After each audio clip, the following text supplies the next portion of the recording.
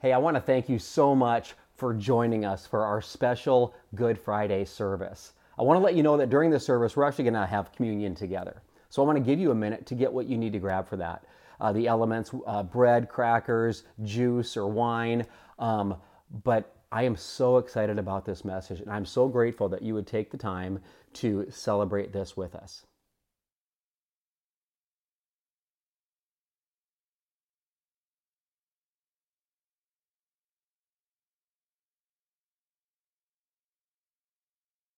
It's Good Friday. Thank you again for joining us. If you think about the words Good Friday, 2,000 years ago, if you were in the moment, what was going down, those two words together, they make no sense, Ava. Zero sense. It's like, and you know how words are like that sometimes? Like jumbo shrimp, okay? It just doesn't work. Reality, TV, I mean, homeschool, you know that doesn't go together. You know that doesn't go together. Ava, it's like the hamster that you had to have 2.5 years ago. Remember him? Bubbles. That made no sense. He didn't swim. He didn't even like water. He barely drank water. And actually, he wasn't real bubbly either, to be honest with you. In 2.5 weeks, he was dead. So just make a note. You don't want us to watch your pets. I'm just saying. And now Jake wants a tortoise. Is that right? A tortoise? Mm-hmm. Yeah, a tortoise. We'll probably name him Flash or Turbo. But anyway, Good Friday, it doesn't make sense, and it didn't go together. But that's what we're unpacking. And I want to encourage you, even before I get going here, this story really started a week ago on Palm Sunday, the Sunday before what's coming, which is Easter. So by chance, if you haven't seen the message from last Sunday, I want to encourage you, go back and watch it. Go to our YouTube channel, go to our website. But we started with Jesus riding into Jerusalem on a donkey. He's the center of the procession, and people are praising his name. It was just the way you think it should be for a king. But things changed so quickly. And all the way through the journey, well, where we concluded was he was crowned a king. Not for real, but really as a joke, as a mockery. They would crown him king of the Jews. They gave him a crown of thorns, not because they thought he was a true king, but because it was in mockery. They said, if you're the king of the Jews, we'll make you a king. And they give him a crown that digs into his scalp. He starts to bleed, and he starts to go down a road that brings us to today. And Jake, my helper, has been unpacking eggs throughout this journey. So Jake, let's unpack the next one and see where the journey takes us. What do you got? Nails. Nails. The nails that form a cross.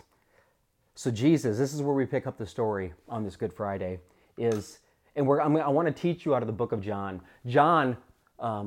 John had a front row seat to what's going down. Just know that. Every other disciple at this point, they're gone. They might be watching from afar. They might be in a cave or behind a building checking it out, but they're nowhere to be found that we can see, because John's the only one who's at the foot of the cross, and he's an eyewitness. And this is what John says. I'll pick this up in John 19. Ava, you ready for this? To show them some scripture. John 19, verses 16 through 18. You ready for this? Mm-hmm. I'll give you a second. All right. So they took Jesus away. Remember, they've just crowned him. They've taken him away. Carrying the cross by himself, John writes, he went to a place called the place of the skull. In Hebrew, that means Golgotha. There, they would nail him to the cross. Two criminals, were crucified with him. One was on his right, and one was on his left, with Jesus in between. What's crazy when you look at all the Gospels collectively, because it's the story told by 4 different guys from 4 different angles. That's what makes it so beautiful. But if you look at them all together, Jesus spoke 7 different times on the cross. And the first words Jesus speaks, check this out, weren't even recorded by John. Luke recorded them. The first words. Now, if I would think about this, here's Jesus, the guy that's never done anything wrong, the guy that's never hurt anybody. All he did was love. All he did was serve. All he did was heal. Here's Jesus. What do you think he would say to the people that just stapled him to a tree, that just whipped him and beat him and spit on him? The first words he speaks, it blows me away what he says. I'm going to give you just a picture of Luke, what Luke said in Luke 23, verse 34, because I want you to know the first words he speaks on this night. Father, forgive them. Okay, I'm going to say that again because it's almost unbelievable. Father, forgive them. They don't know what they're doing. The first words our Lord and Savior speak isn't, why are you doing this? Isn't, what have you done? Isn't, why are you hurting me? Why are you killing? No, forgive them. Forgive them. They don't know what they're doing. The picture of the love of the Father. This is maybe one of the most impactful, scandalous statements that Jesus would ever make. See, I love Jesus, but I'm just going to be straight with you. When it comes to forgiveness, and maybe you can relate, sometimes it's the very thing that we as Christians will withhold from people. And Ava, it's hard, isn't it? You know how you don't like people touching your stuff, right? True? So think about like Jake. That time that Jake grabbed your hairbrush, your favorite one, and he scratched his butt with it? Wait, you didn't know? Okay, she didn't know that. Anyway, so let's pretend that happened. If that happened, Ava, focus. Ava would have a difficult time forgiving. Those words blow me away. Father, forgive them. They don't know what they're doing. Family, right, Ava? Sorry. Speaking of family, Jesus' mom was at the cross with John, standing right there. So as Jesus would speak those words over the people, and as the people would mock Jesus and crucify him, there's his mother standing at the foot of the cross, hearing Jesus ask God, his Father, to forgive them. You know what's crazy about this story with Mary, Jesus' mom? The first time we're introduced to Mary in the Gospel of John, it's in the 2nd chapter. Do you know where it is? It's at a wedding. It's at a wedding that Jesus is at, and his mother is there too. In fact, it's the first miracle that Jesus ever did. Do you know the first miracle? Or he turned water into wine? Okay, I did not even prompt him for that. That's impressive. That is when Jesus turned water into wine. And all God's homeschool teachers said, amen, right? I mean, so Jesus does this miracle, and his mother is there witnessing it. And this is the beginning of Jesus' ministry. Think about it. They're at a wedding, a place of newness, a place of a new life, a fresh start. And now she stands at the foot of the cross, not with new life, but a life ending, waiting to bury her son. His mom was there. His mom saw it all. And in that, I can't help but think, we've labeled it Good Friday, and we know it's a Good Friday. But if you would tell Jesus' mom it's Good Friday, I think she'd take offense. I think she'd look at maybe Jesus up on the cross with blood flowing from him, Jesus up on the cross barely being able to breathe, struggling to inhale, struggling to exhale, and Jesus on the cross literally suffocating for 6 hours. Did you know that? 6 hours. Like, he was crucified at 9 o'clock in the morning, and he would hang on a cross for 6 hours until 3 in the afternoon. That's what John, one of his closest disciples, wrote.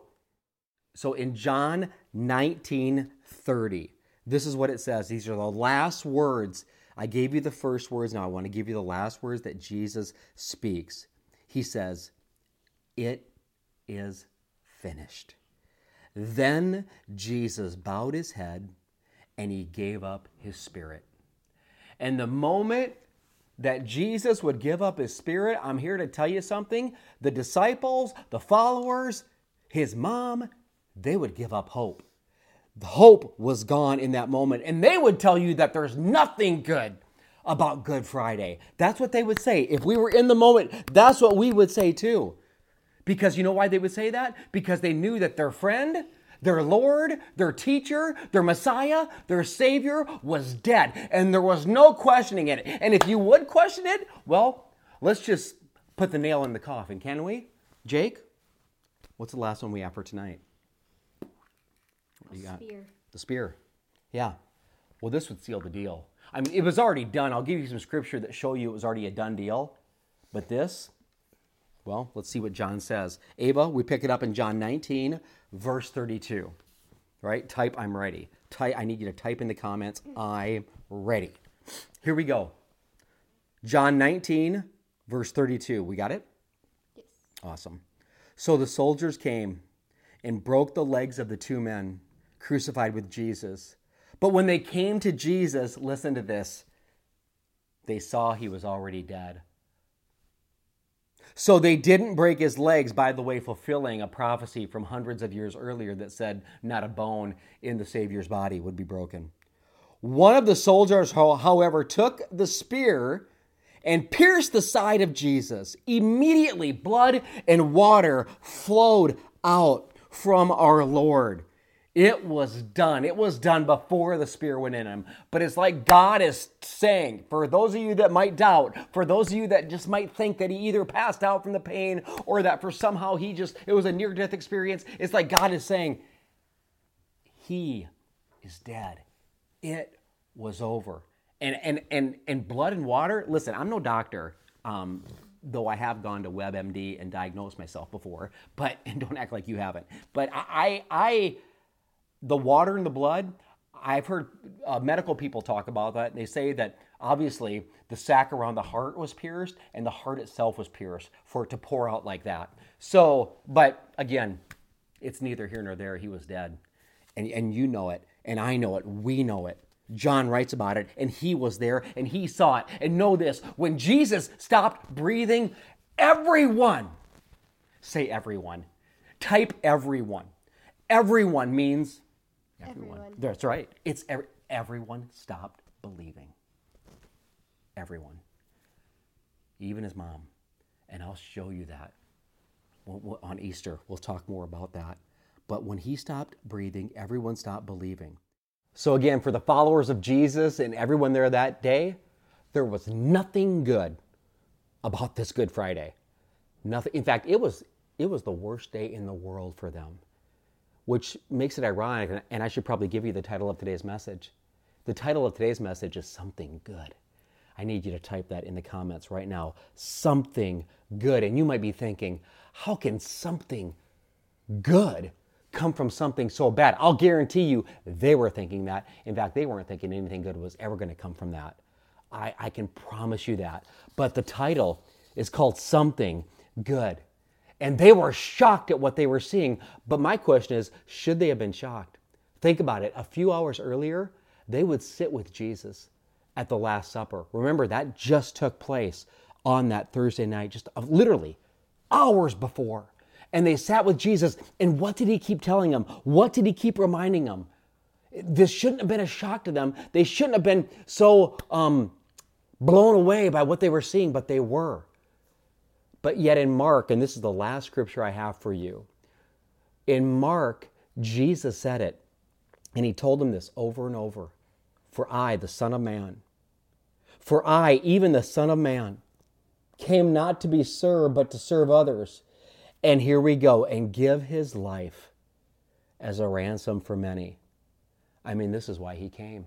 And he told them that over and over and over. Even in the Gospel of Matthew, he told them multiple times, I will die, but 3 days later. I will die, but 3 days later. And that Last Supper that they had before Jesus died, he was not only telling them, he was showing them. He showed them with the bread. He showed them with the drink. And I think this is the perfect time for you and I to commune together, to reflect and remember what Jesus did on this Good Friday. On this Friday that wasn't a Good Friday that day, but today, fast forward, because we know the end of the story. And I think this is a perfect time for you and I to share communion together. So I want to invite my wife Jody to come over. And Jesus, remember, he is teaching, he's showing, he's modeling, and this is a few hours before he is crucified. And it says it this way. It says, on the night when Jesus was betrayed, the Lord Jesus took some bread, okay, representing what? His body. He took the bread. He gave thanks to God for it. Then he broke it into pieces, and they would have shared it, and they would have broken. Each of them would have had a piece for themselves. Go ahead and take what you have for bread. And he says, this is my body, the body that will soon be on the cross. This is my body, which was given for you. Do this in remembrance of me. In other words, remember what I'm telling you. Remember the sacrifice that's going to take place in just a few hours. Let's eat the bread and do this in remembrance of him. Go ahead and eat. Right after that, it says that they took the cup in the same way. They took a cup of wine after supper, and Jesus himself said, "This is the cup of a new covenant." That is key. You should type the word new into comments right now. That's how big that is. A new covenant. Now it's a covenant directly between us and God. There was a barrier called sin, but because of what Jesus is about to do, we have this new covenant. It's so huge. We'll talk more about that on Easter. A new covenant confirmed by my blood, the blood that they just saw poured out, the blood that ran down the cross, the blood that soaked into the ground, confirmed by my blood. Do this. He's telling them again. What's he saying? Remember. Remember what I'm telling you. They forgot, but he's saying, remember. Do this in remembrance of me. Would you go ahead and drink the cup?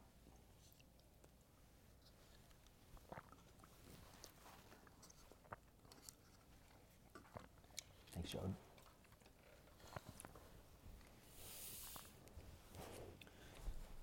How many times did Jesus tell them what he would do? How many times did Jesus say, I'm going to die and 3 days later? I'm going to die and 3 days later. Do this in remembrance of me. Yet, the disciples, maybe like you and I know like me, they were short-sighted. He just got done speaking it to them. And now he's modeled what he told them, and all hope is lost. I don't know about you, but I get short-sighted. Sometimes I look at the problems going on in my life or in our family or in our struggles, and I think to myself, this is too big, it's too overwhelming, it's too much for me to handle. And I forget about the promises of God, which, by the way, are way bigger than the promises that we face.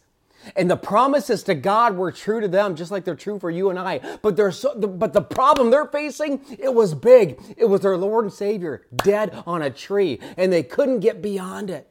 They couldn't understand it. I wrote it this way. I want to read it just the way I wrote it.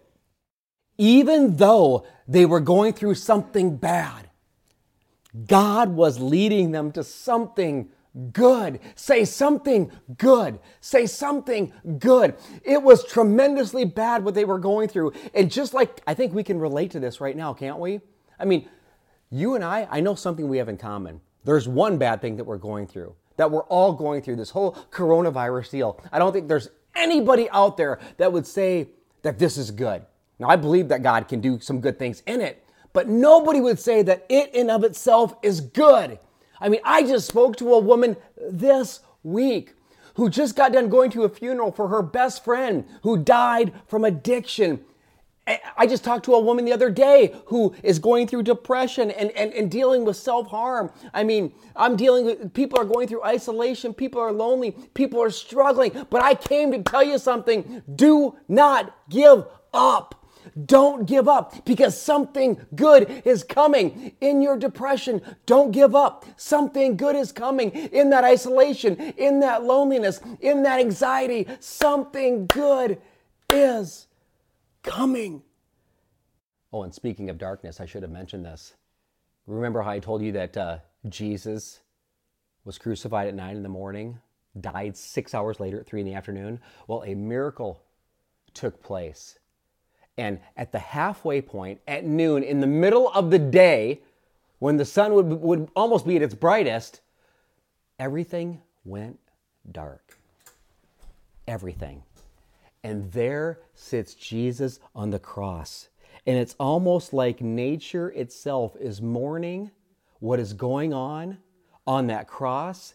And this is when Jesus, a few hours later at 3 o'clock, would breathe his last breath and utter those words. Do you remember what they were? The last words?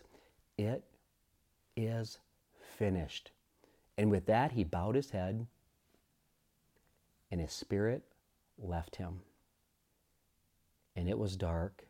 And some of you, and you know who you are, you're in a place that is dark, an area, something in your life. And I just want you to know something. I came here to tell you. It's in those dark places, it's in those dark moments when God's light shines the brightest. Something good is coming.